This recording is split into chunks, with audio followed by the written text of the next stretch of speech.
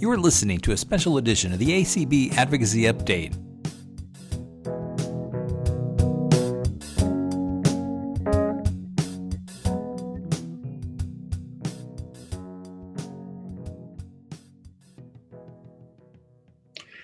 All right, welcome everyone to another episode of the Advocacy Update podcast. I am your host, Clark Rockfall, ACB's Director of Advocacy and Governmental Affairs.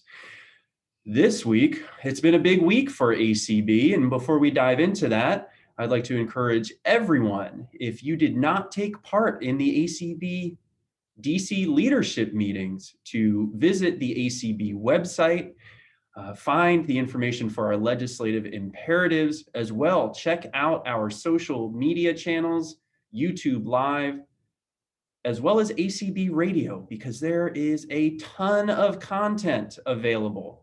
So you can get caught up. You don't have to hear about it from me and my guests here today. You can take part and relive the experience all for yourselves. And as always, if you like what we're doing here at ACB, feel free to become a member. And you can also do that on the ACB website at acb.org.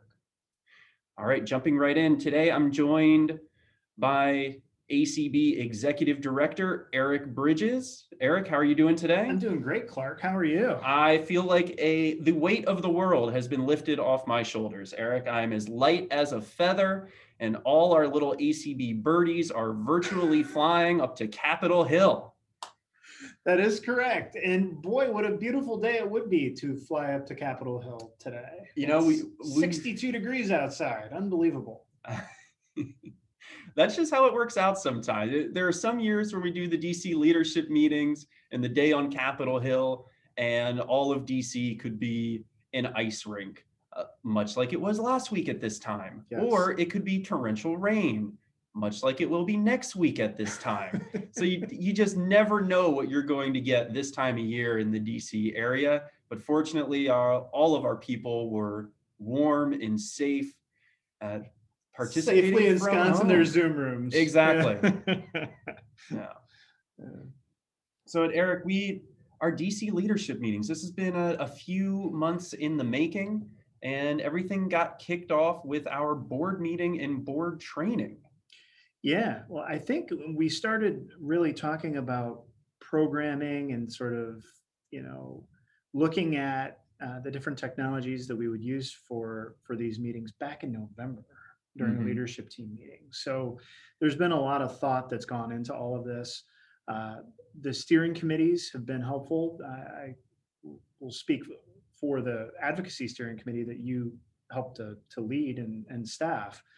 They played a big role in the sort of the planning of content, as well as several of the folks that are committee chairs that sit on that steering committee actually hosted or facilitated panel discussions either during general sessions or breakouts. Yes, during they your did. Legislative seminar. So very cool. To your other point, yeah, we had roughly a day and a half of a board meeting, which during the DC Leadership Conference annually, we take a half day to do training as a board and the staff. And so this year was no different. Friday, we did 2 trainings, and really it's about getting our team of employees as well as contractors who were invited, and then the elected leadership of the organization, exposed to training in the areas of diversity, equity, and inclusion, as well as, sexual misconduct prevention and, anti-discrimination laws. So there were 2 trainings that Friday. I thought that they were both very helpful in getting us all to the same baseline, because I know that many who participated during their day-to-day work, their 9-to-5 jobs, have had some of this training in the past, but not recently. And it was good for our team. I'll just speak on behalf of, Team ACB. was good for us to be able to get that training so that we have a baseline moving forward. And Eric, I like how you phrase that. It gets everyone to the same baseline, because not everyone's experiences, individual either life or work experiences, are the same. So we really need to build that base level of knowledge and understanding so that we can continue, as Cindy Hollis says, to make ACB a safe, welcoming, and respectful place. Not only our community events, but everything we do, from the local chapters to the state and special interest affiliates and our virtual and in-person events. That's correct. All of this stuff is important. It's also not just a one-off sort of exercise for us. We're going to continue to do this annually. There'll be some more training in the fall for the leadership, the board, as well as Team ACB here. So, looking forward to that continuing. We can only grow together better by getting that training and learning from one another. It's all just really very helpful. It's something that I think is an important part of our future as we continue to grow and evolve as an organization. And that training catapulted us into our day-long board meeting. Eric, was there anything that stood out to you in particular from this year's, albeit virtual, but this year's fall board meeting? February board meeting, not fall. Just another 8-hour board meeting. It'll start to blend together. 11 to 7 Eastern time. What I would say is, there's a tremendous amount going on within the organization. I was, I have the great fortune of managing the day-to-day operations of this organization, and the level of work that's being done by the team, not just here, but the work that Cindy Hollis is doing, Nancy Becker and her team in Minneapolis, as well as the folks with ACB Radio, is tremendous. And being able to bring all of that to bear through the reports and the Q&A with the board, I thought was just outstanding. And then also to have the board take a look at stipends and sort of the economic barriers that still can exist for folks to run for the board, and then once they're on the board have fairly significant expenses to take into account, and to raise the stipend by double, right? Yes, to $1,000. It's a huge step. Was a very big deal to allow for folks that may have more economic concerns to have less of an economic barrier to enter into leadership of this organization. And then finally, the voting. My goodness, we weren't able to vote last year, right? So, there was a task force that was created at the request of our president, Dan Spoon, to take a look at the feasibility of voting, and to have the proposal that came from that task force be adopted by the board. And now, the rollout of it is a lot of communicating with the membership, but we will likely be able to vote this summer, even though we will be in a virtual setting. And Eric, one of the things that stood out to me was it was last year, February of 2020, the last in-person event hosted by ACB.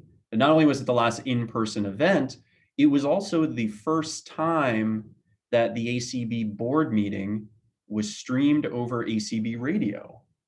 Yeah, we've come a long way, right? There's a lot of innovation, a lot of flexible collaboration that has taken part over this past year.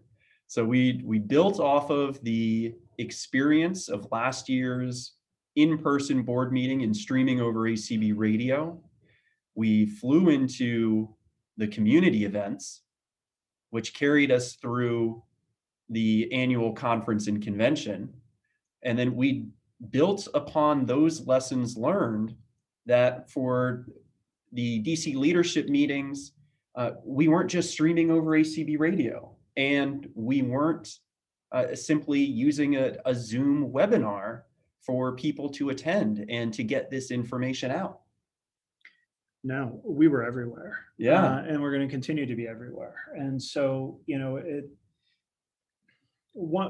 we are very fortunate to have a thoughtful and very smart advisory board, folks that are able to provide subject matter expertise to us, guidance to us, where we don't necessarily have, those areas professionalized within our organization, or we just simply still need some really good observers and advice. And one of the pieces of advice that we got from one of our advisors was, hey, what if you went out and looked at some of the software that can simulcast your whatever it is you're doing on Zoom through multiple social media platforms. And so that's something that we investigated in early January. Kelly Gask, great member of our team, was sort of tasked with doing some research, and lo and behold, we came across a really good, what they call multi-stream aggregator. It's called Restream. And what we were able to do, this was late January, we did a video promoting the DC Leadership Conference. And there were several of us on there, including you. That was our first toe in the water with Restream. And we went live through Zoom onto our YouTube channel, Facebook page, as well as our community group page on Facebook. It was really great. It worked exceedingly well, and it's very accessible. So, Kelly doesn't have to be the one that always sets it up. It could be Tony, it could be you, it could be me, Cindy, anybody. Mm-hmm. And so what we elected to do for the DC Leadership Conference is go live everywhere. And we had some pretty tremendous success with that. Yeah, and for example, the president's meetings, we had 3 channels going for the breakouts on ACB Radio. Yep. On YouTube and the YouTube Live, Facebook Live, and the Facebook community group, like you mentioned. And then all of this content is archived. So in past events, if you were not able to attend in person, you're out of luck. Last year, if you weren't able to attend in person, there was ACB Radio. You had the audio streams from Link and the website and your smart speaker to where you could access the content. But now we're branching out into video as well. And not only is it archived as podcasts on ACB Radio, but it's archived as video on social media and YouTube.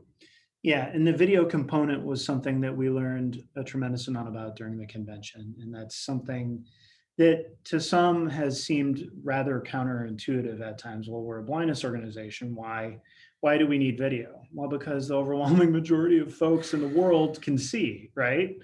And the folks that visit our website, they're not all blind. In fact, many of them are not. They are family members, sighted family members of folks who are blind. There are sighted folks that are looking to donate. And so having that video content either on our site or on our YouTube page does nothing but help with regard to the visibility of this, literally the visibility of this organization to the good work we do. And, it's just another way to be able to communicate and message what we're doing through video as well as the podcasts. You were talking earlier about, smart devices and all of that. We were here in the office the last 3 days, and we have an Amazon Echo in the office. We had that on. I had, for various meetings, I also had the ACB Link app on my phone in my pocket as I was wandering around harassing people here in the office. And I know that you did as well for the president's meeting. I think you took that from home, actually. I did. And, there are any number of ways to engage with with the content that we're providing now. And I'm so excited about it. We've entered into a new era within this organization. And I love the flexibility that all of these options bring. We heard from one of our members who had his YouTube app on his oversized, although he would probably say it's inadequate, but like his 60-inch TV, watching the president's meeting, and something we'll get to here in a second, but President Dan Spoon's fireside chat with national blindness leaders, and he was laying on his couch watching it on TV. I was flipping back and forth between YouTube and the ACB Link app. Mostly settled on the Link app because I could have it run in the background while I was doing a rowing workout. So things like that, just flexible ways to consume this content. I need to figure out a way to get exercise in here somewhere. Leslie Spoon would be very disappointed if I didn't. Yeah. And Eric, speaking of the content, let's talk about some of the content that was included in the president's meeting. Well, actually, could we go to the fireside chat first? Sure. And just kind of talk through a little bit about some of the planning that was done for that, and who participated. This came up, a little over a month ago now, during a meeting that we had to sort of figure out, what's something cool that we could do that, could bring together several of the major leaders within our field representing, agencies for the blind. Mm-hmm. And how could this work, and who would moderate it, and what would we hope to get from it? And Clark, this was essentially your baby, you sort of birthed it, right, as an idea. Yeah, and brought it to the group. So even back in the fall, when Dan Spoon was on a panel at an event for the American Printing House for the Blind, he extended the olive branch to the other blindness organizations to do more collaboration and to get together for a conversation.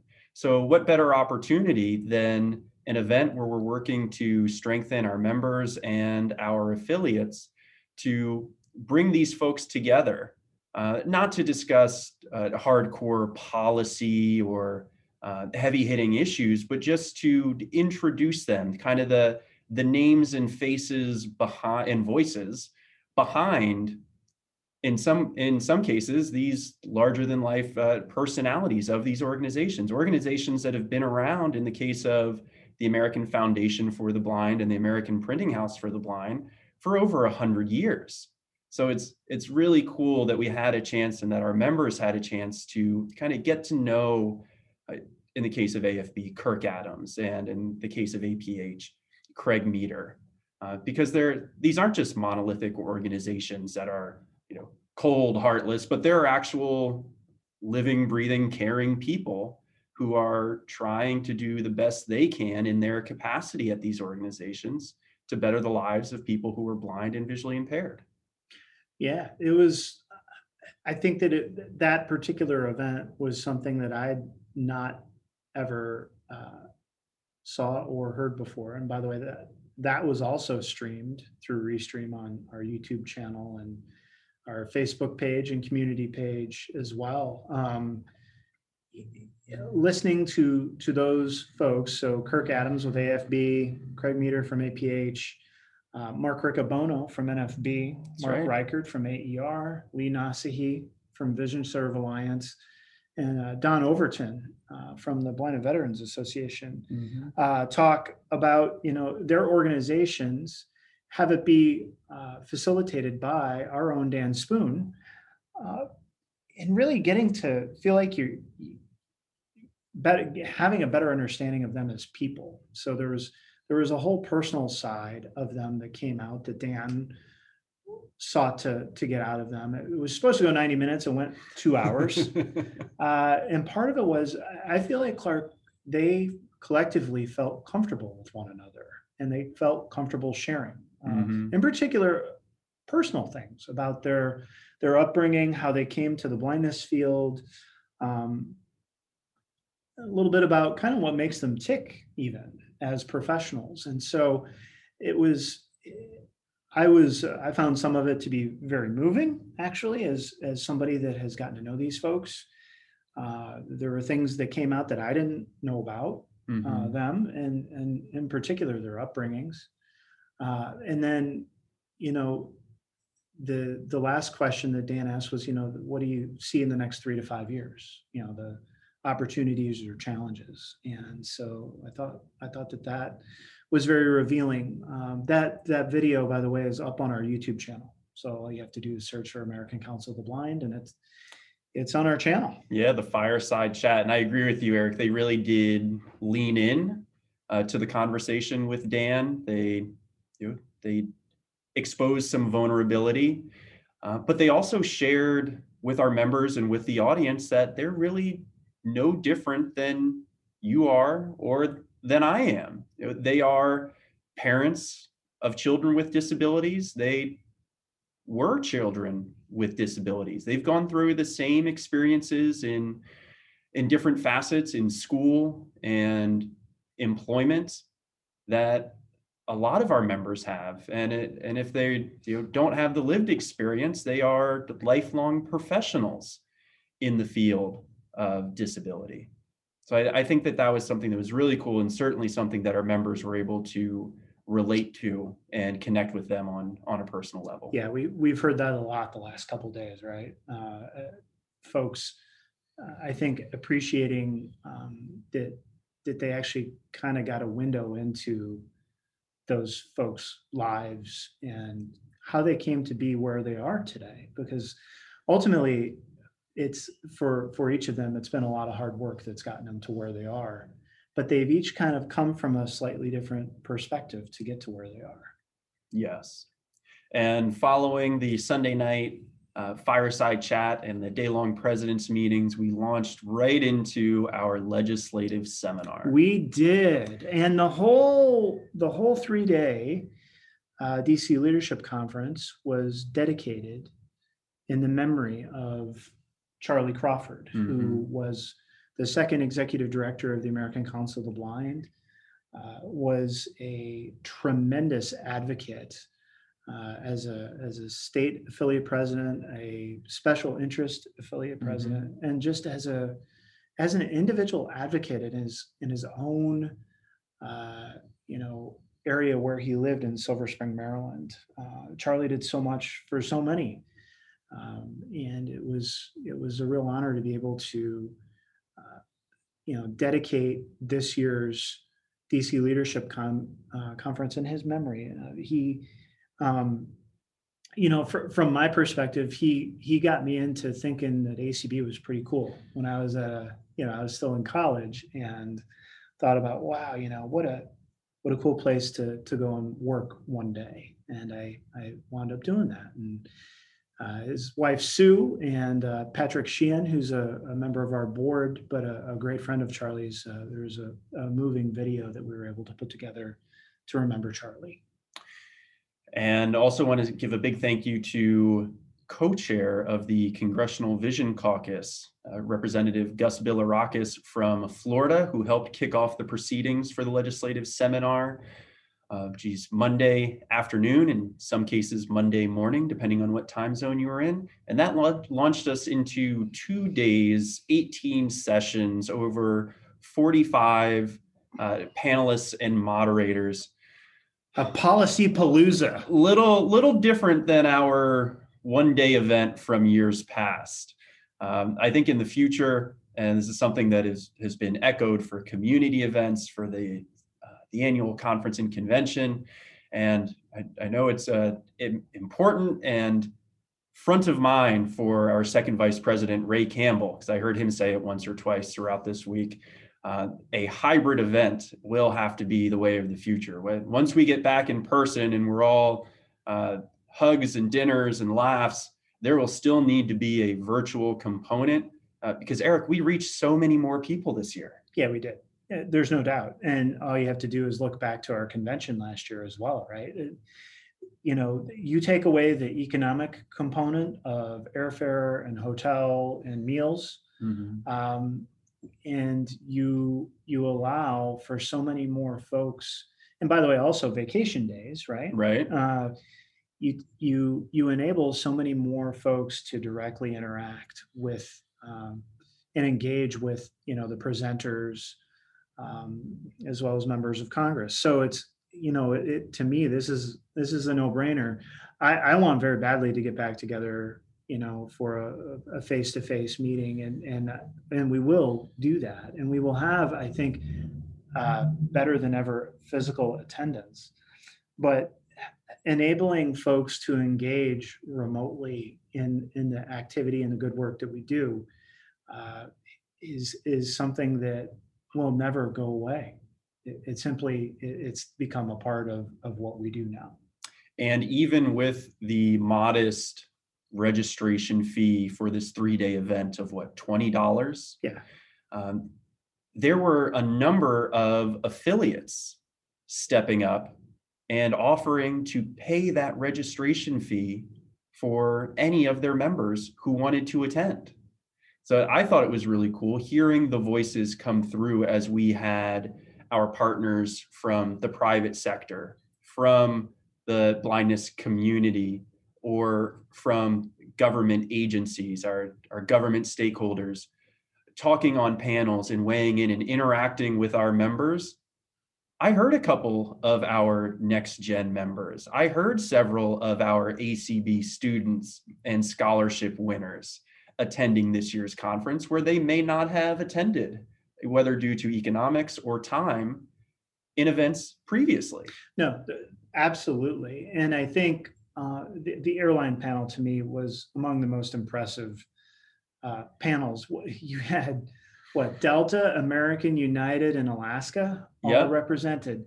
And I sincerely have no clue if we could have made that happen had that been an in-person event, right? I mean, it makes things so much easier for folks to hop on a Zoom video to be a panelist, to present from wherever they may be, Dallas or Atlanta or Chicago or Seattle, then having everybody fly into DC for just what ostensibly was an hour presentation, right? So the remote component of it, I think, helped to get us greater representation from various corporations, as well as the autonomous vehicle panel. Yes, and great panels on our transportation breakout track. We were able to have multiple breakout tracks going simultaneously, another thing that we haven't done at an in-person legislative seminar. So within our transportation track, in addition to those great panels with the airline industry, with Cruise and Waymo, and then Foresight Augmented Reality participating on the autonomous vehicle panel, we also had great leaders within ACB moderating those panels. So Sheila Styron from our Transportation Committee and Sarah Calhoun, president of GDUI, as well as Ron Brooks, former transportation chair and chair of the Advocacy Steering Committee. Folks who are busy movers and shakers and who may not have been able to attend in person. That's right. So it's really letting us leverage the expertise of our membership to pull these panels together as well. And Eric, I agree with you, even within our voting sessions, I don't know if we would have had local voting officials talking about their efforts throughout the 2020 elections to implement accessible voting options from Florida, where not only they were dealing with a pandemic, but also hurricane season, or Oregon, not only dealing with a pandemic, but wildfires. So that was another fascinating. Do those folks even have travel budgets, right? Exactly, exactly. Just a practical question, right? So, being able to do this remotely got us, I think, quite a bit further down the road with regard to kind of the evolution of the level of participation from outside organizations. And then, the last part, which literally was the last session of the day yesterday, inviting our partners in from the blindness field to talk about the issues that they're working on. I heard from so many folks yesterday about just how cool that was to be able to listen to National Industries for the Blind and the American Foundation for the Blind and Prevent Blindness and on and on. It was an impressive array of organizations that came together to kind of talk about what they're working on, as part of our event, our legislative seminar. Yes, and I think it really drives home that although ACB, we have our 3 legislative imperatives for this year, and in this virtual environment, we also had the flexibility and the recommendations of the Advocacy Steering Committee to hold community events and get materials out far enough advance, let folks digest those materials, and then hold community events in a conversation so that we can hear the questions and any concerns and really coach up our members on how to speak and share their personal experiences.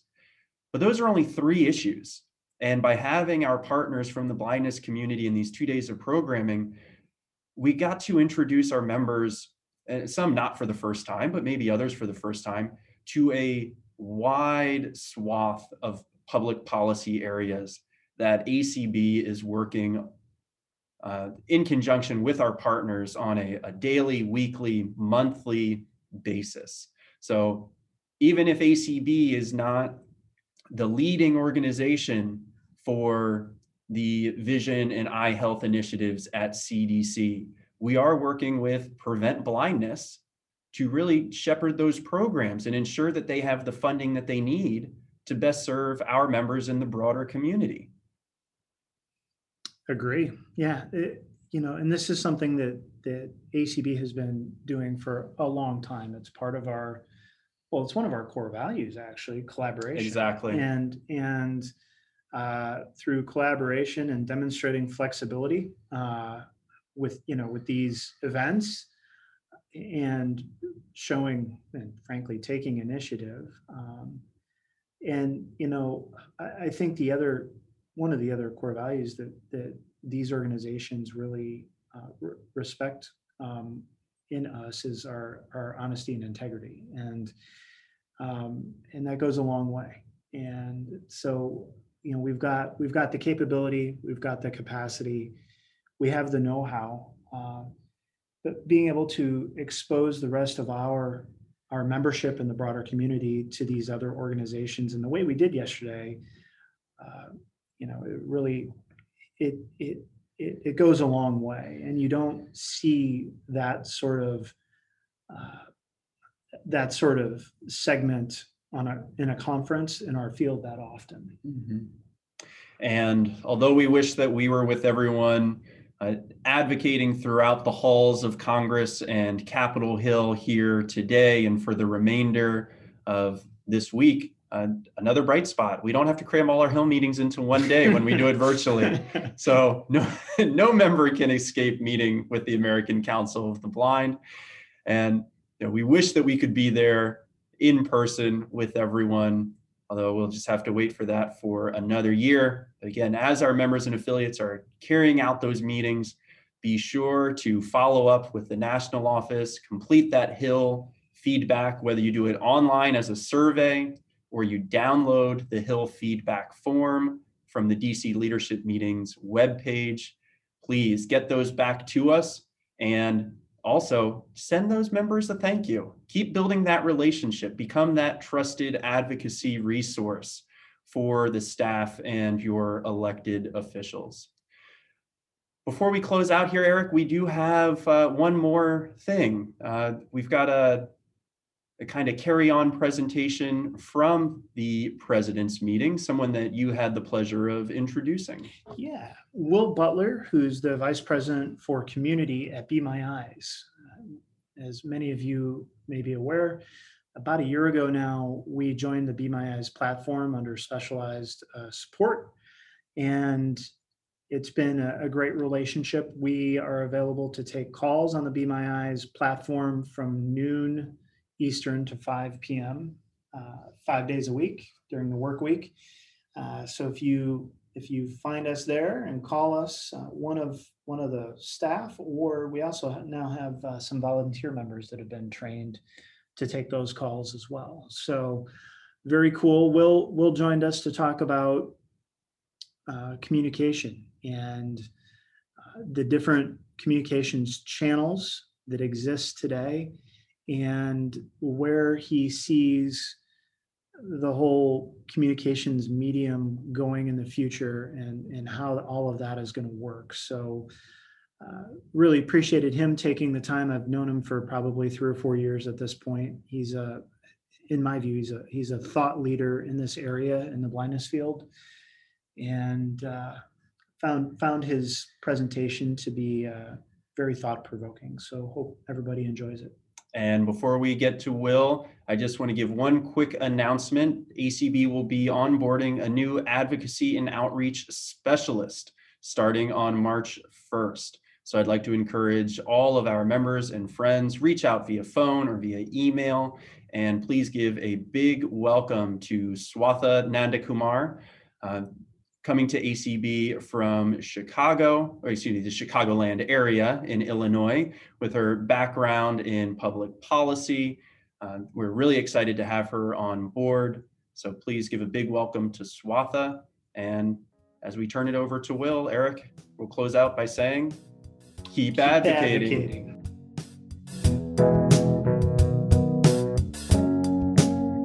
So a little bit just about so Eric, thank you so much for the introduction. And again, my name is Will Butler. My title is VP of Community at the Be My Eyes app. Be My Eyes is a wonderful company and a mobile application. If any of you don't have the app, please download it. It's a free sighted assistance app. And our team is based all around the world. So we have offices in Denmark and in California, as well as little outposts around the Midwest and all over the United States. I'm going to talk a little bit more about Be My Eyes, and I'm going to talk a little bit about where I came from and sort of how I'm viewing the media and communications landscape today. Being that I used to work at the Lighthouse for the Blind in San Francisco, so I have some experience in the nonprofit realm. And then I also have a background in journalism, so I have gotten a peek into sort of what the evolving media landscape is like. But first, I just want to elaborate a bit more on what Eric was talking about ACB on Be My Eyes. For those that don't know, many people have thought of Be My Eyes over the years, rightly so, as a volunteer community. And Be My Eyes was founded 6 years ago on a very, very simple principle, which is that you should be able to overcome an accessibility barrier with a pair of eyes whenever you needed it, not have to wait for someone to show up at your house or for your family member to be available. Our founder, Hans, in Denmark, came up with this idea. He himself is legally blind. He says hello to everyone, by the way. And he came up with this idea of, I should be able to push a button and have a pair of eyes at my disposal. Personally, our whole executive team believes that sight should be free and that it's not something you should have to pay for. And so we've worked very hard to make sure that the volunteer network is always available and always quick to answer. Our algorithms, work behind the scenes when you push the button on the Be My Eyes app to reach a volunteer in just a matter of seconds. We serve 185 languages today, and across all of those 185 languages, our average connection time to a volunteer is less than 30 seconds. In English, you're going to find it, if you speak English, it's even less, most of the time in the single digits. So you're just waiting literally a few seconds for a pair of eyes, as opposed to 10, 20 years ago, when you needed a pair of eyes, it might take days, hours, weeks, months to have someone available to read you the things that you wanted read. So that is what everyone in our community is familiar with about Be My Eyes, about sort of the Be My Eyes story. But the sort of next chapter that we're in now that folks aren't as familiar with is our investment in specialized help services. So a couple of years ago, we sat down with Microsoft and to address a problem, which was that, we had users making Be My Eyes calls for Microsoft issues, and Microsoft had a help desk that wanted to help people with Be My Eyes issues. And Microsoft wasn't getting a chance to see how their products were working for blind and low vision people once they were out in the wild. They could do user testing before things were released, but it was a totally different matter altogether to actually see what the real life issues were. So we asked Microsoft if they would like us to route calls into their call center, and that was the beginning of specialized help. So today you can call Microsoft 24 hours a day, 7 days a week on the Be My Eyes app, directly from within the Be My Eyes app, to make a Be My Eyes call and connect very quickly with someone who is trained to help you solve your problem.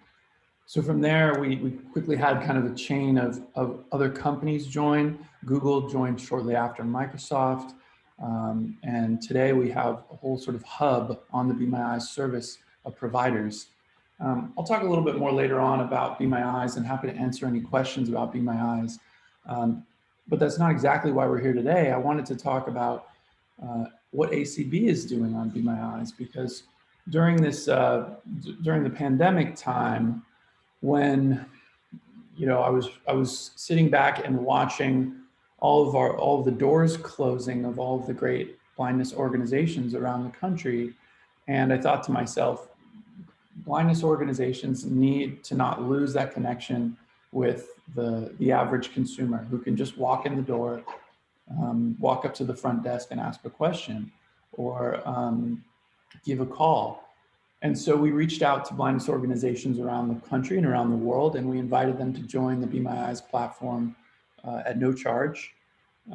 This is a service that we're granting specifically to blindness organizations that have a mission to serve the blind and low vision community.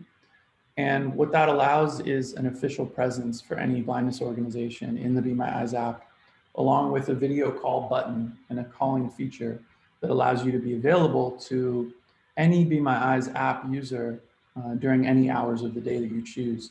So ACB, about a year ago now, really embraced this initiative and joined the Be My Eyes service, and now has a team of folks at the central ACB offices answering Be My Eyes calls 5 hours a day now, 5 days a week, to answer any questions that any member may have, just high level about ACB and about membership and about resources. And it's been an incredible way, not only for ACB just to have a profile and a brand presence in the community, but also to just increase that feeling of connectivity that consumers, that the end user, that the average blind person feels with ACB. I would love to chat a little bit about that later, but it's just one example of how there are so many new channels now where you can connect directly with those you're trying to serve. So I want to just briefly go back and give a little context about who I am and sort of where I came from. I did not grow up as a blind person. I didn't identify with even low vision, even though I was very much low vision as a young kid. I didn't identify with my struggles in classes. I didn't identify with the fact that I had trouble reading sheet music on the piano. It wasn't until I was in my teen years that I actually started to lose vision in a way that was substantial. But I didn't identify with it at all. And so I didn't know anyone who was blind. I wasn't familiar with anyone who was even identified as visually impaired. It was all very foreign to me.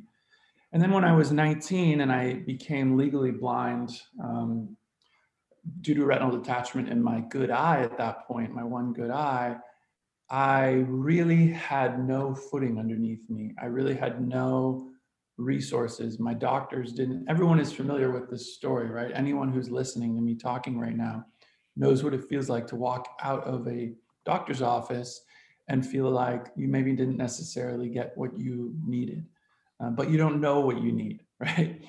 And even in those days, it was just about 12 or 13 years ago now. Even in 2008 or 9, log on to the internet, it was a different internet than it is now. There were no blind influencers, certainly not. There were no blind YouTubers with millions of followers.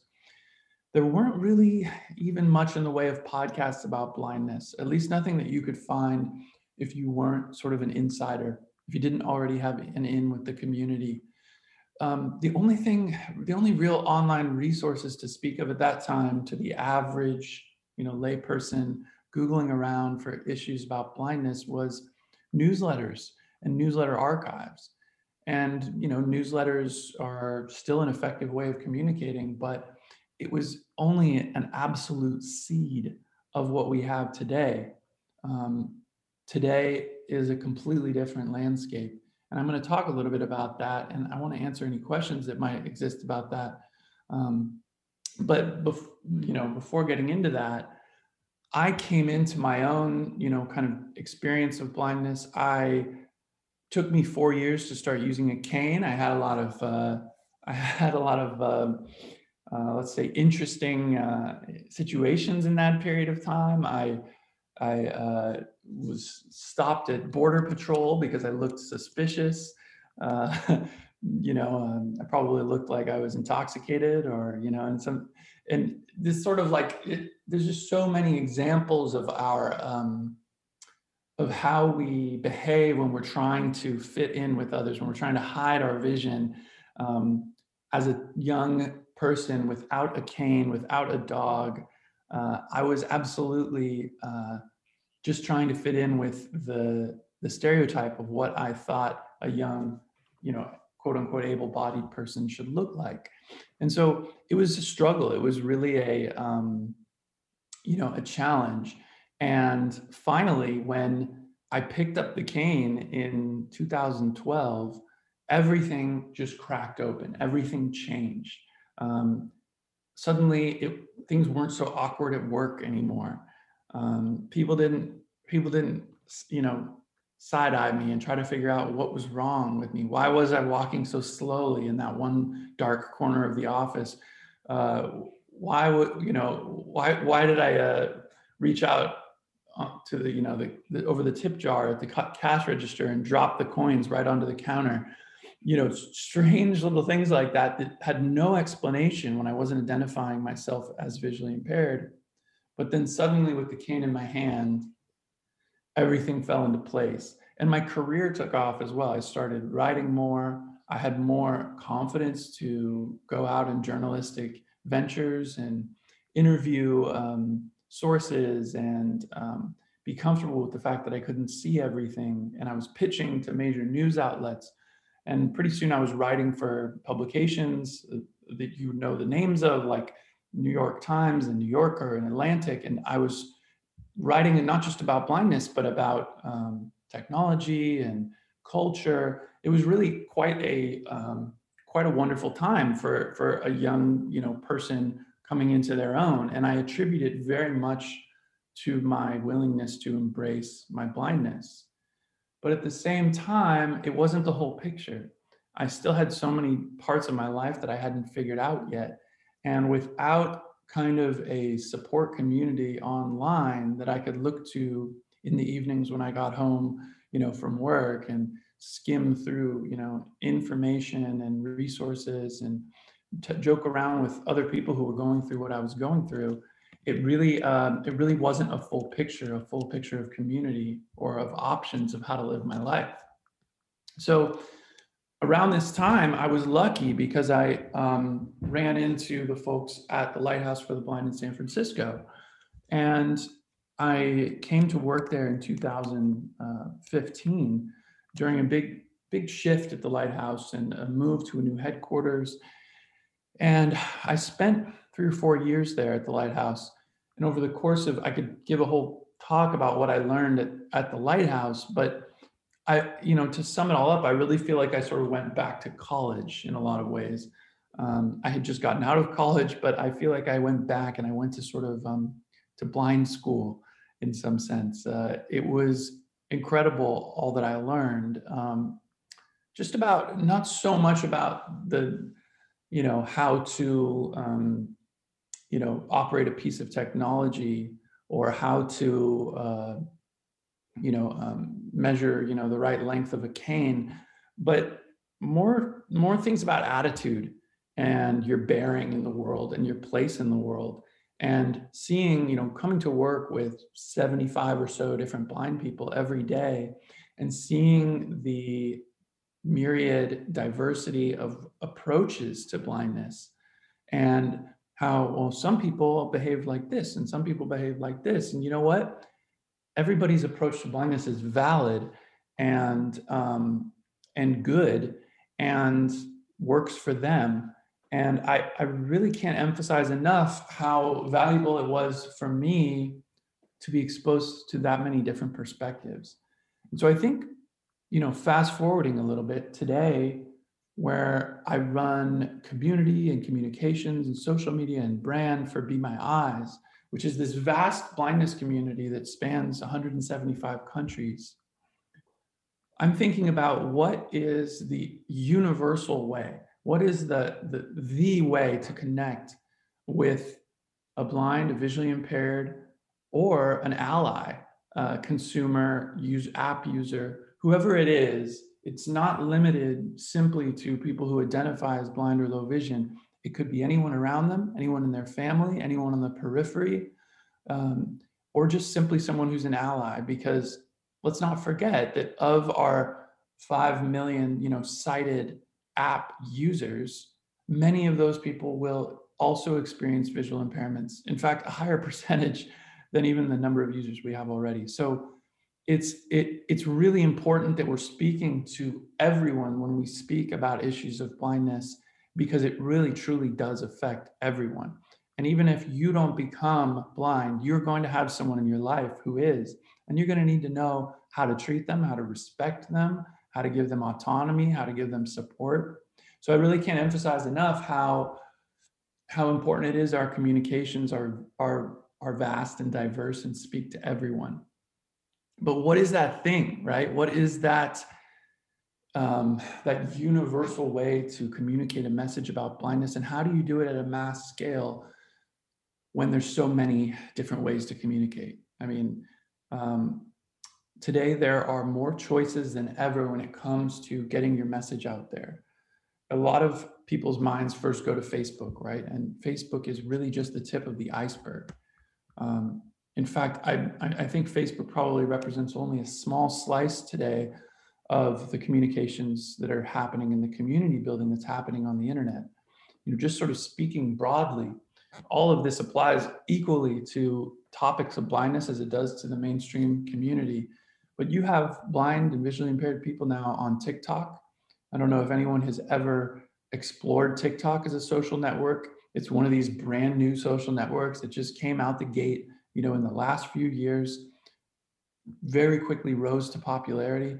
And you have dozens and dozens and dozens of blind and visually impaired people, many of whom are young people, on this app, making videos on a daily basis and connecting with hundreds of thousands and millions of people.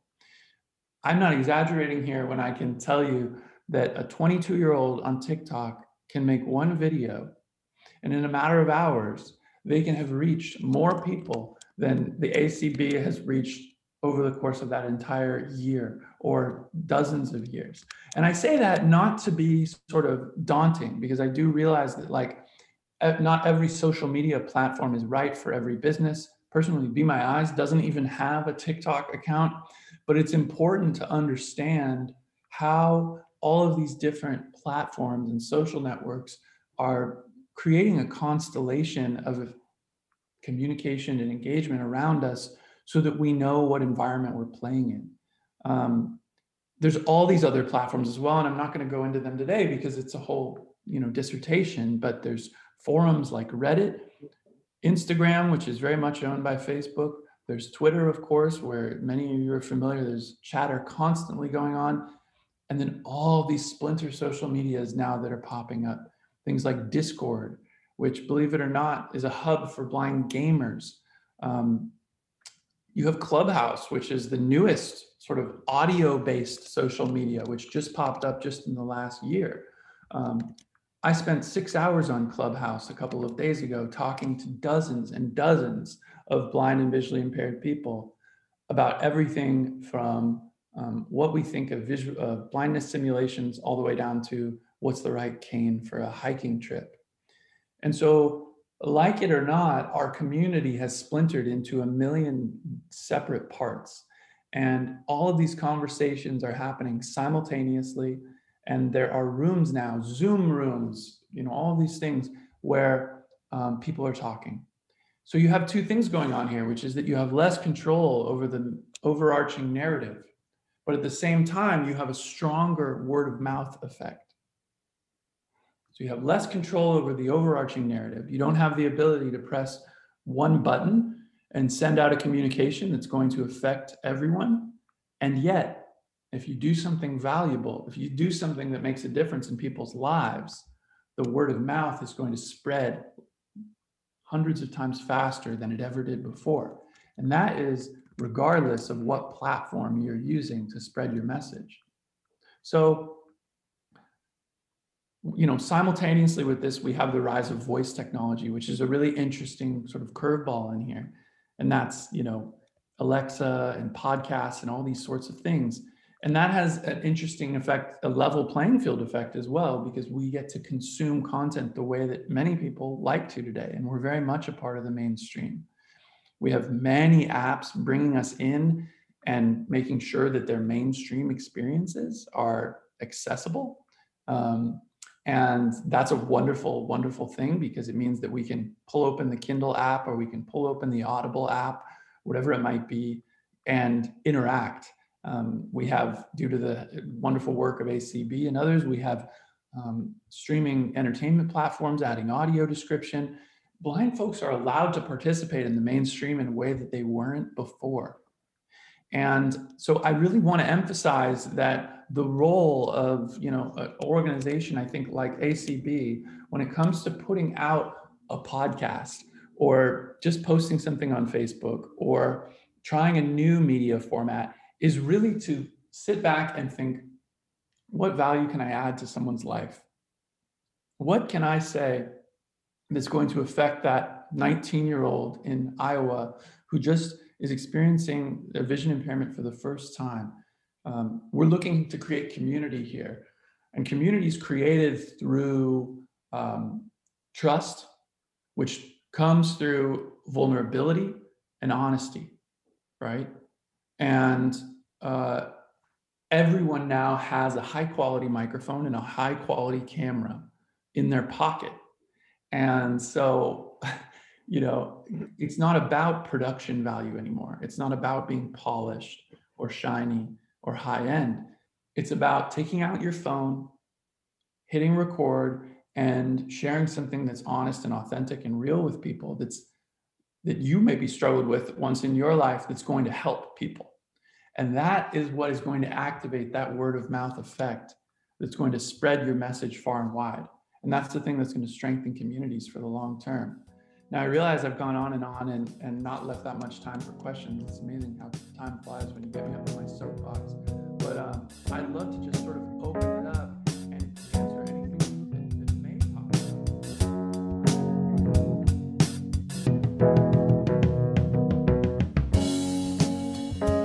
To learn more about the American Council of the Blind, visit us online at www.acb.org or email us at advocacy@acb.org.